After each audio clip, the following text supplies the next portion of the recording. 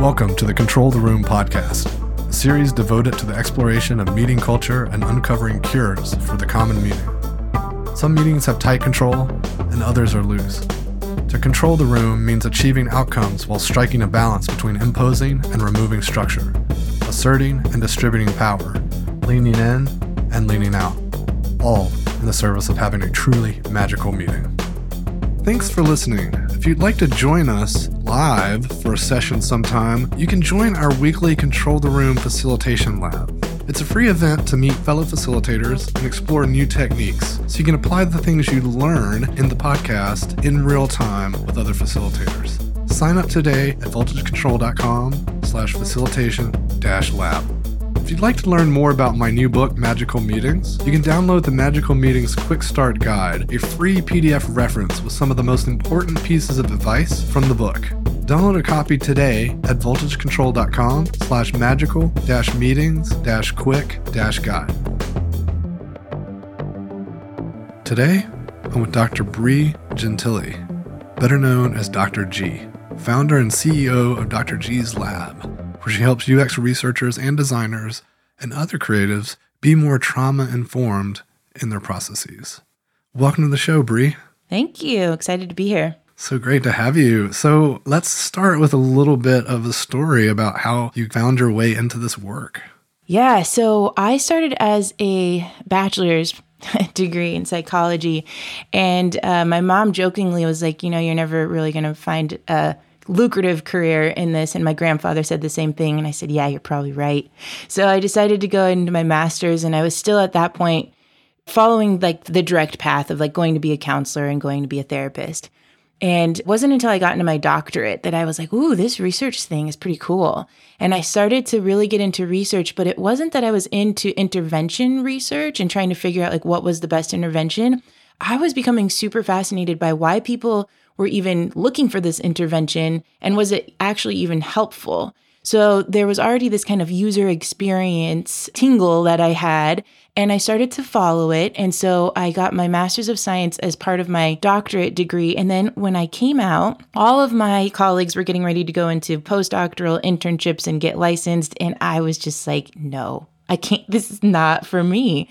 And I worked as a psycho-oncologist for 2 years, and I really loved it. But what happened there was I kept hearing these stories of how cancer patients were really scared to get second opinions from their doctors.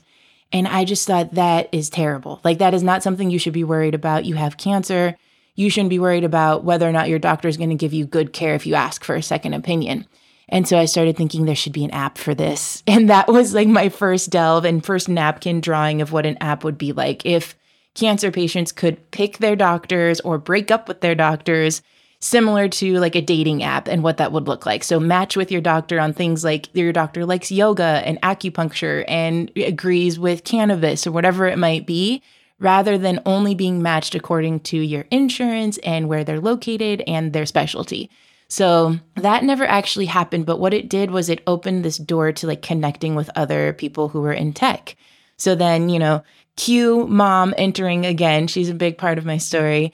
She came in and she said, hey, I know this really great startup company. They are training chatbots. You should reach out to them. And at that point, I had no clue what a chatbot was. And the whole idea of mental health tech had not been really booming yet. So I end up going in with this startup company, and I have this one conversation, and they're like, yeah, can you create a module or a conversation that is something that's important to you? And I thought, sure.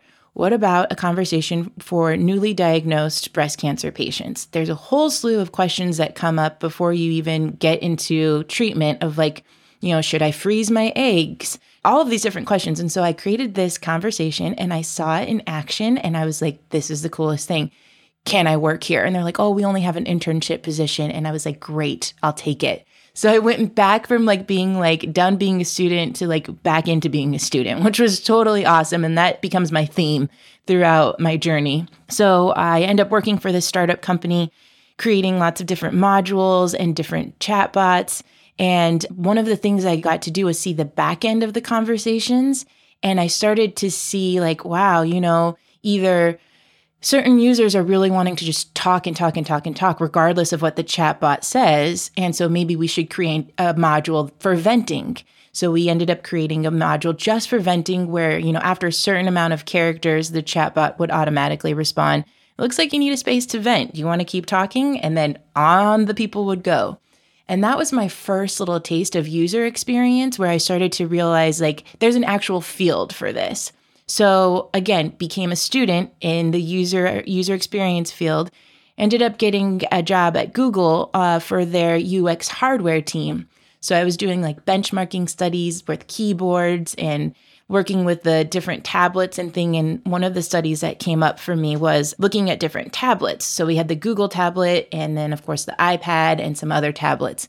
And during the study, I was also working with key size and key shape and different things like that. But I added a question in there, which was, how are you feeling, right? And every single person who was using one of the products was like, I feel so stupid. I'm usually really good at typing, but I feel so stupid doing this.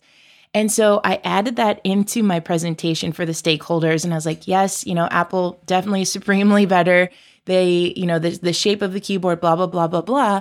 And then I added, and also people are feeling really stupid when they use our product.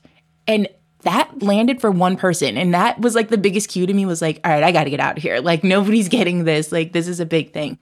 So I ended up leaving Google, which everybody pretty much looked at me like I broke up with the quarterback. And I said, I'm going to this nonprofit organization. At the time, the nonprofit founder had just left to become the Surgeon General of California. So I was like, all right, this is going to be good. This is my spot. And I went in as a researcher and I think it was my third or fourth day, again, became a student. And I walked into the CEO's office and I was like, hey, we need an app. And he's like, right, pin that because we don't have the money to do it. But now your secret's out and you can't stay as a researcher. So I just started kind of rifting, so to speak, with all of these different ideas that we had around adverse childhood experiences and resilience and how can we be trauma informed and what does that even mean?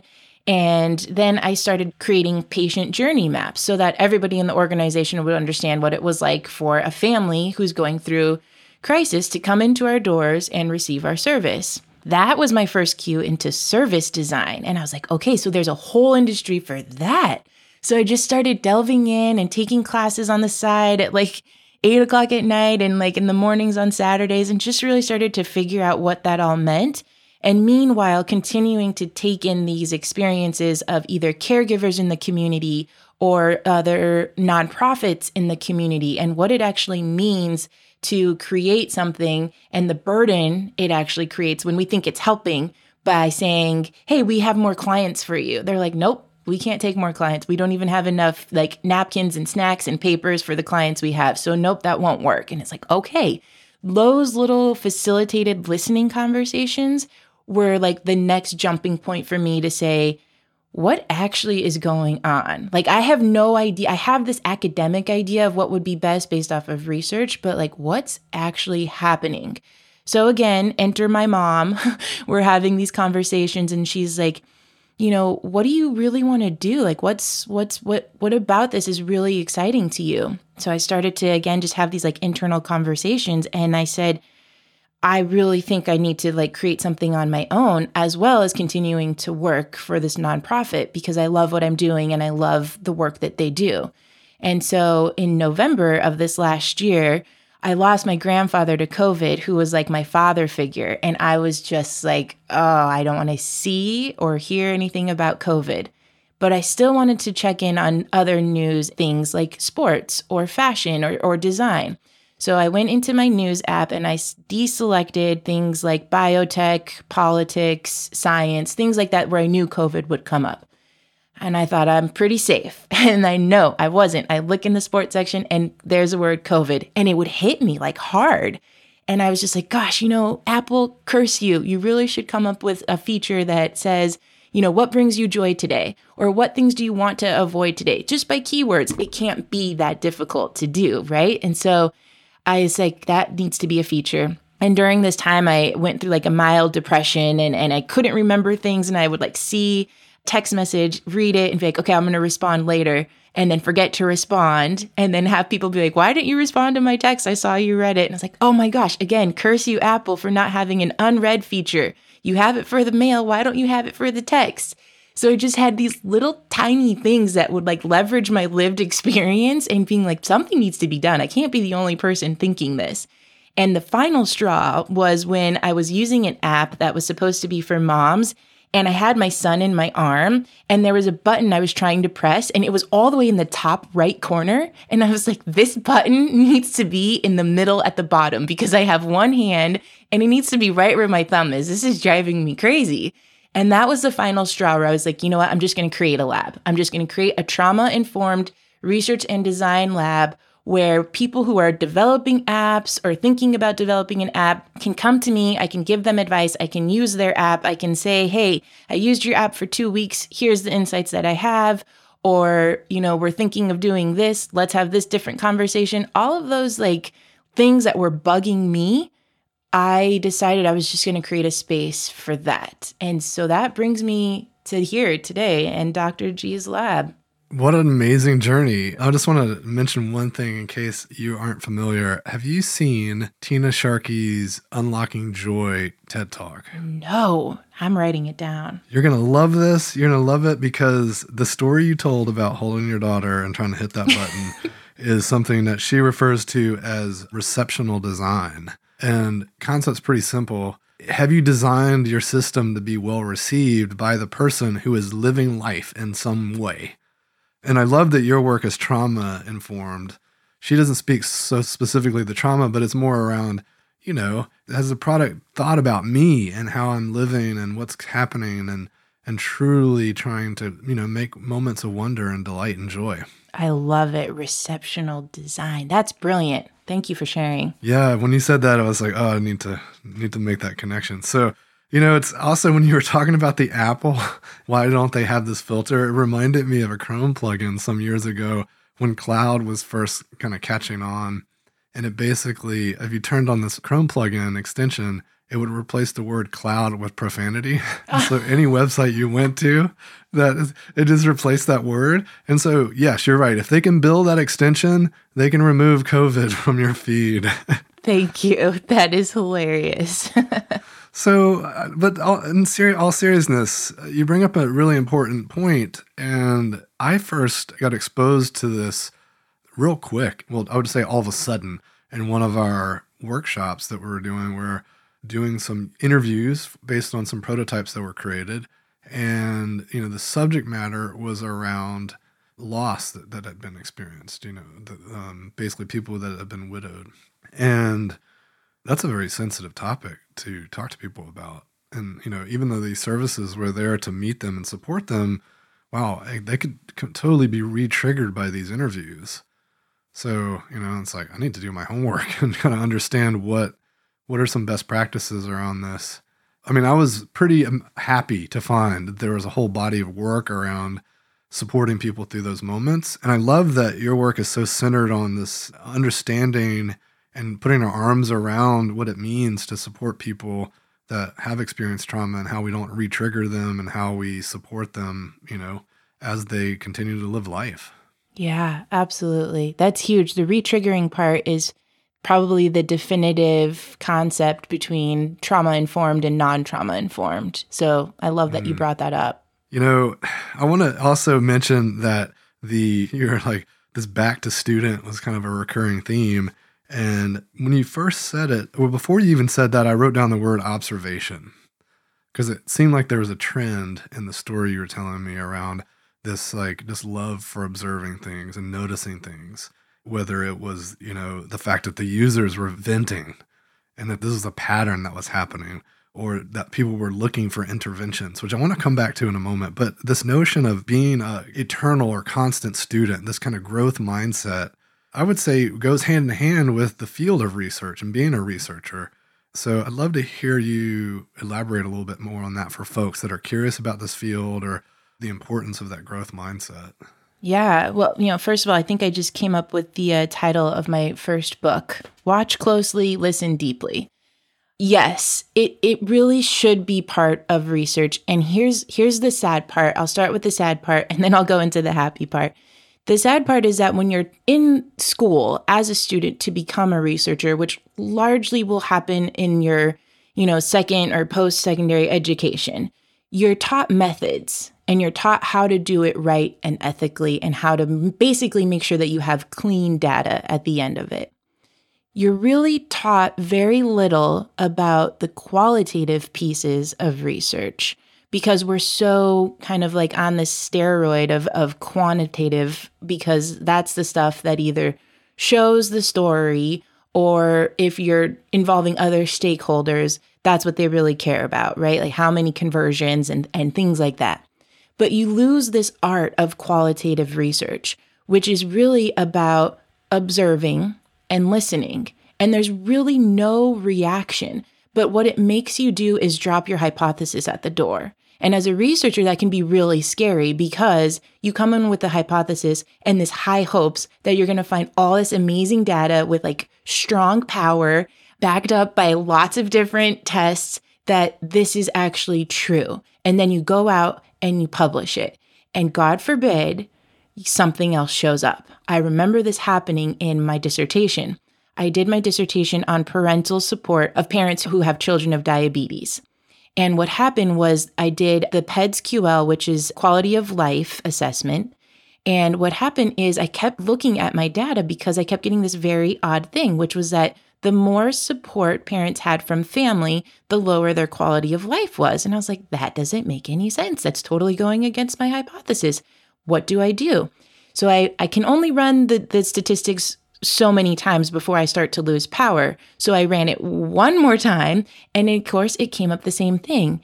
And then I had to start thinking about what that meant. So I had to drop my ego at the door and be like, all right, well, there went that hypothesis. Now what happened? And the idea behind it was that, too many cooks in the kitchen, right? Diabetes really has to do with food management, possibly weight management, activity level. And when you have family support coming in, given the sample wasn't largely Latino or it wasn't largely Black, it wasn't largely Italian, it was largely white. And so for that culture, having too many cooks in the kitchen and too much family support made their quality of life go down. And I had to really reckon with that. And so I had to observe and listen deeply. What actually was going on? And the happy part about all of this, though, is that if this is your jam, if listening deeply and observing closely is your thing, you will find a space. That's the best part about research, is that it doesn't actually, especially right now, thankfully, the flavor of the day is qualitative research. People want to know about lived experiences. People want to hear stories. But we haven't been trained, I don't think, in my opinion, we haven't really been trained to listen deeply, nor have we been trained to really watch closely without coming in with our own response or planning some sort of response. I love that. And, that speaks volumes to how we talk about facilitating meetings, because often the way people show up to listen in meetings is really about how they can prepare their response.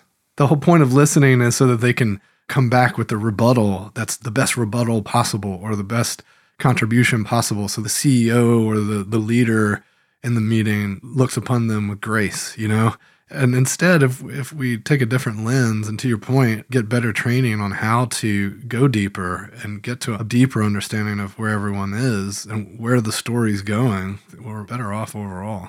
Yeah, and you bring in a great point about using that time of listening to come up with something. And now I'm seeing a lot of 5 ways to respond to things. And so one of the most common thing that I'm hearing is, thank you for sharing. And it drives me nuts because there's a big part of me that is just like, there's no thank you needed. I didn't share that for your gratitude to be received, right? I shared that because it was on my mind. And so I think what I fear is happening, we're starting to have this conversation about, let's listen. Let's just take time to listen without having been trained of what to do after you hear things. And I don't know if we're quite ready to really deeply listen without having to know what to do. If you notice, I didn't say what to say, it's what to do, right? We can say a whole bunch of things and totally miss the empathy boat, and it's long gone already. You really only have a small window to hop on that boat.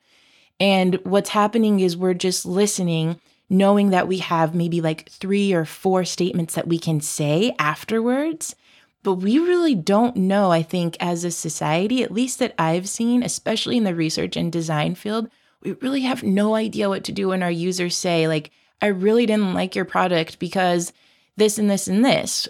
Okay, thank you for sharing. Come on, get out of here. Yeah, that brings up two thoughts. And I'd like to start with this. You were talking about the chatbot earlier, right? And there's a spectrum. On one end, if we're going to behave like chatbots and just have a list of 5 things that we just say based on what comes at us, that's pretty thin, Yeah. That's kind of hollow. But on the other hand, sure, we might learn some things and some behaviors in the moment, but we got to back that up with some action, to your point. And there was something that you mentioned earlier in our pre-show chat around the willingness to take the advice. And that could be personally, that could be at the team level. How do we internalize the learning so that it's meaningful and we can translate that into something that could actually then correct the issue or, take advantage of the opportunity before us? Yeah, I really love that. And I have been thinking about that a lot. And I think I have one solid answer to that, which is to use friendship as a research tool. And what I mean by that is to really sit with the people, and let's just use a team meeting as example, to really sit with those people as though they were your friends. And if you're trying to talk about how can we protect your work-life balance or your life-work balance, whichever way you want to say it, but how can we protect that? And someone's saying, well, let's have a protected lunch hour. That's your friend over there, on the Zoom or across the table saying they need an hour for lunch. What can you do to support them? You can say, that's a great point. Thank you for sharing. Or you can say, all right, I'm going to make note that, we don't hold a meeting from 12 to 1. Okay, that's like an action that you can do that supports your friend. If you just look at everybody as a colleague, or in the research and design field, you look at everybody as a user, you're not going to take what they say. You're going to take it as like, okay, we need to work on this and this, but you're not going to actually take it and say, we need to do this, because they're not your friend. They're just your users, and you can design for a different group of users, and you'll just expand your net, and, there your conversion rate will probably get better. But my challenge is, what if we actually casted a deeper net rather than a larger net, right? Like, what if we decided that these people are our people, and let's just go deeper into who those people are and become friends with them, understand what they're missing in their life, understand, like you said, to your point with the TED Talk, how are they living their life? And we can't do that just by doing basic research to know our user. No, we can't do it like that. We have to actually have a conversation, an in-depth interview, if you will, and find out what it is that these people are doing in their lives that maybe, just maybe, our app or our product or our service can make it slightly more manageable. And I think that's the part that I can really just say, be friends with your users or be friends with your colleagues and really figure out and listen what's supportive and what's burdensome. This reminds me of a topic that's near and dear to my heart, which is prototyping, and how prototypes can take on all sorts of forms. And, that doesn't mean just going into Figma or InVision or whatever and creating a mock-up that's maybe compelling. But can we simulate all aspects of the situation? So if we're designing for children, do we walk around on our knees and experience the world through the experience that they're going to have? Yeah.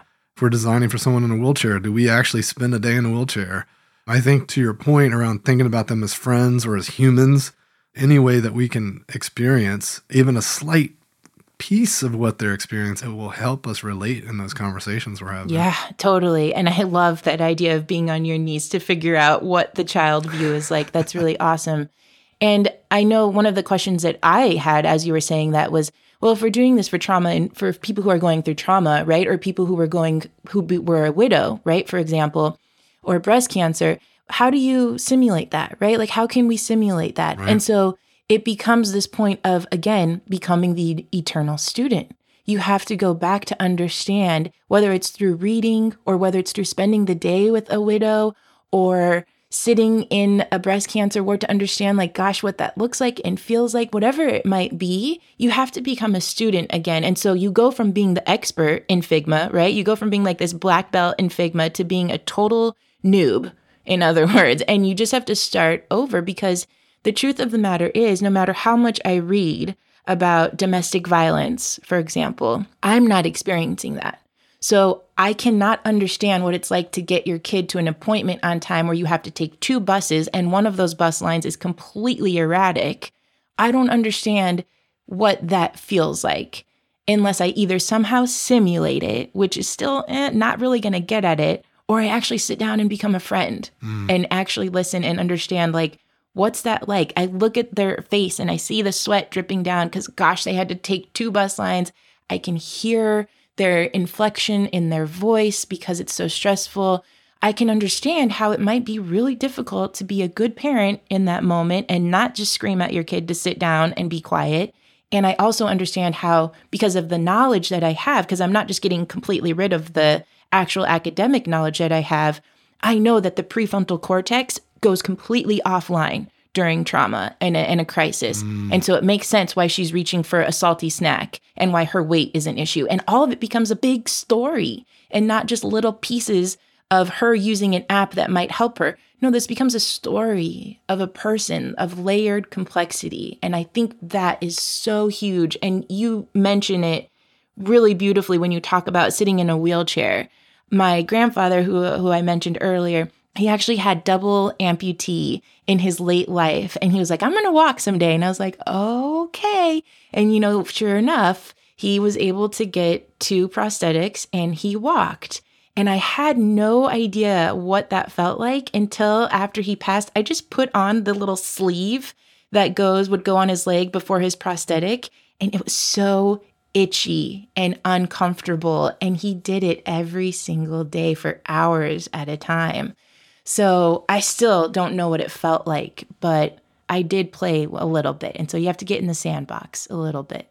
Yeah, I totally see your point around there's no way to truly experience it. But I guess my hunger is always like, can I at least get a little sliver to humble myself? And I learned this lesson early on when I was a software developer at a startup, and the CEO was complaining, upset, frustrated about a partner that was doing some work for us, and then kind of went a bit AWOL because this partner was starting to have anxiety attacks. And because the CEO had never directly experienced anxiety attacks before, it was really easy for the CEO to dismiss that because, it's a thing that is a little hard to prove. There's not like clinical, you can't drive that back. It's almost slightly idiopathic, right? They haven't found root causes. There's not a blood test you can do.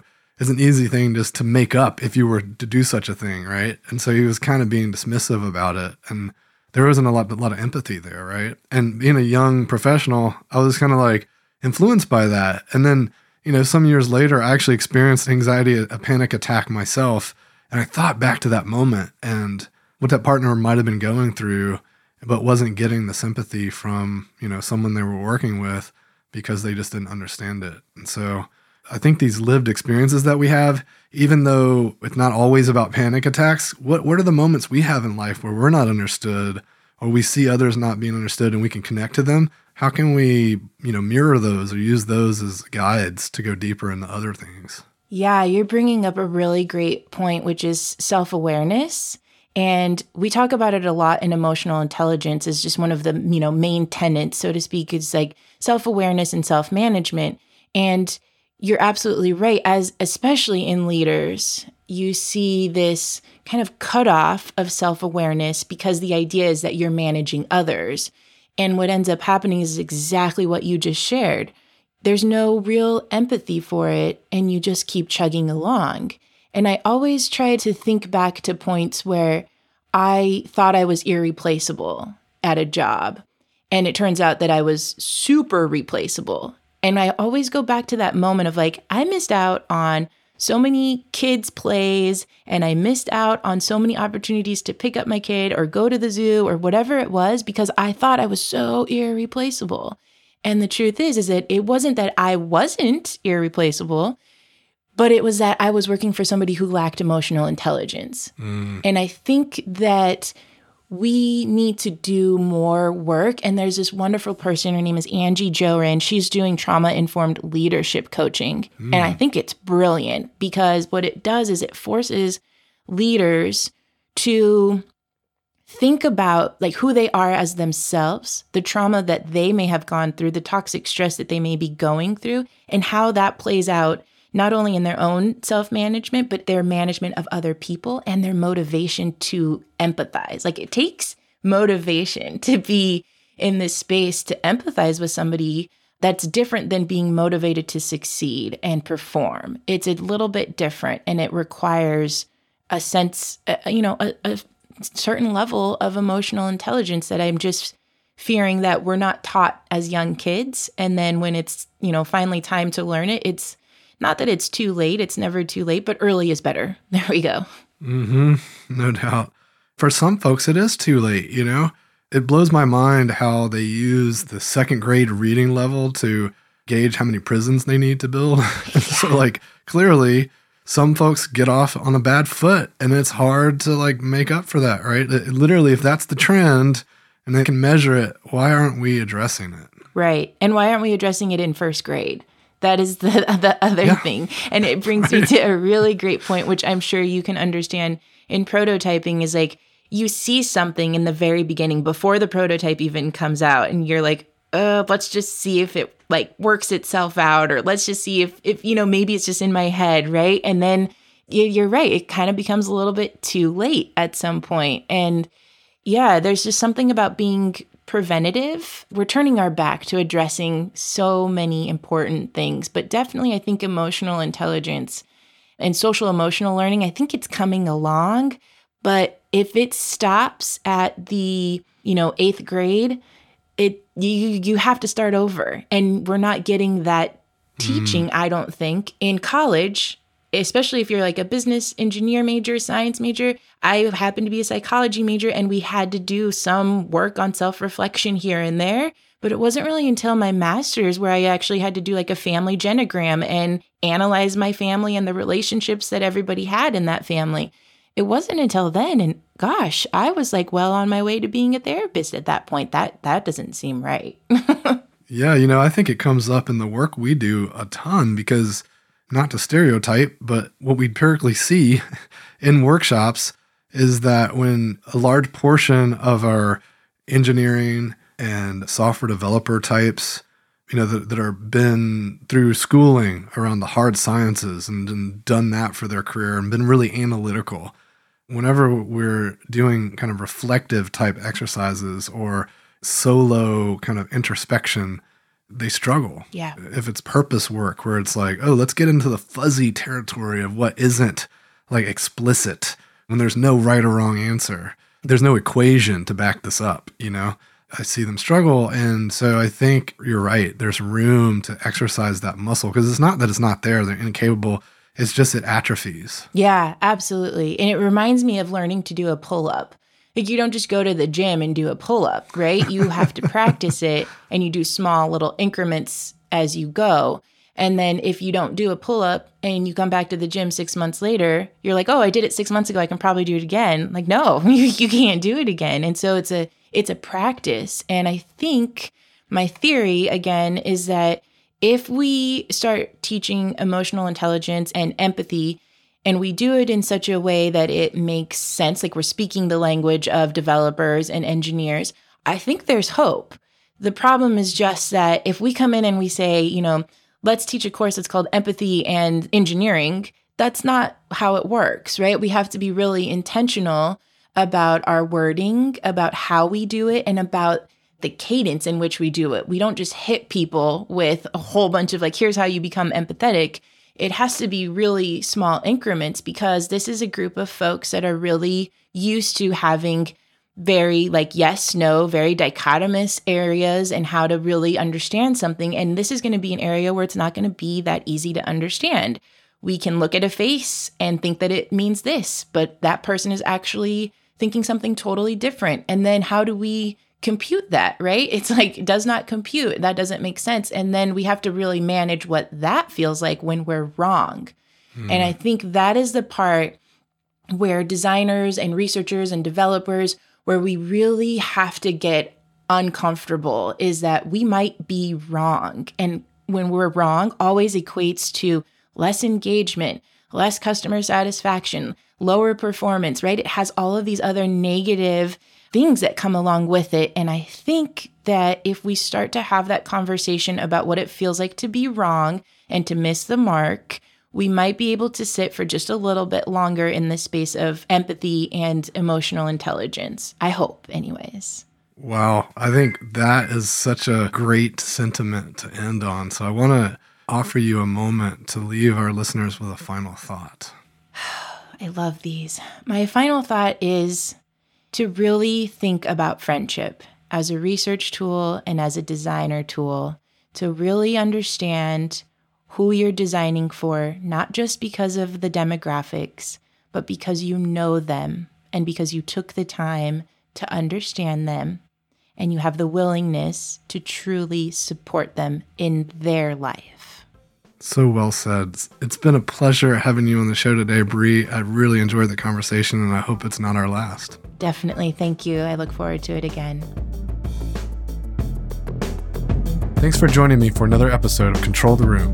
Don't forget to subscribe to receive updates when new episodes are released. And if you want more, head over to our blog, where I post weekly articles and resources about working better together. VoltageControl.com.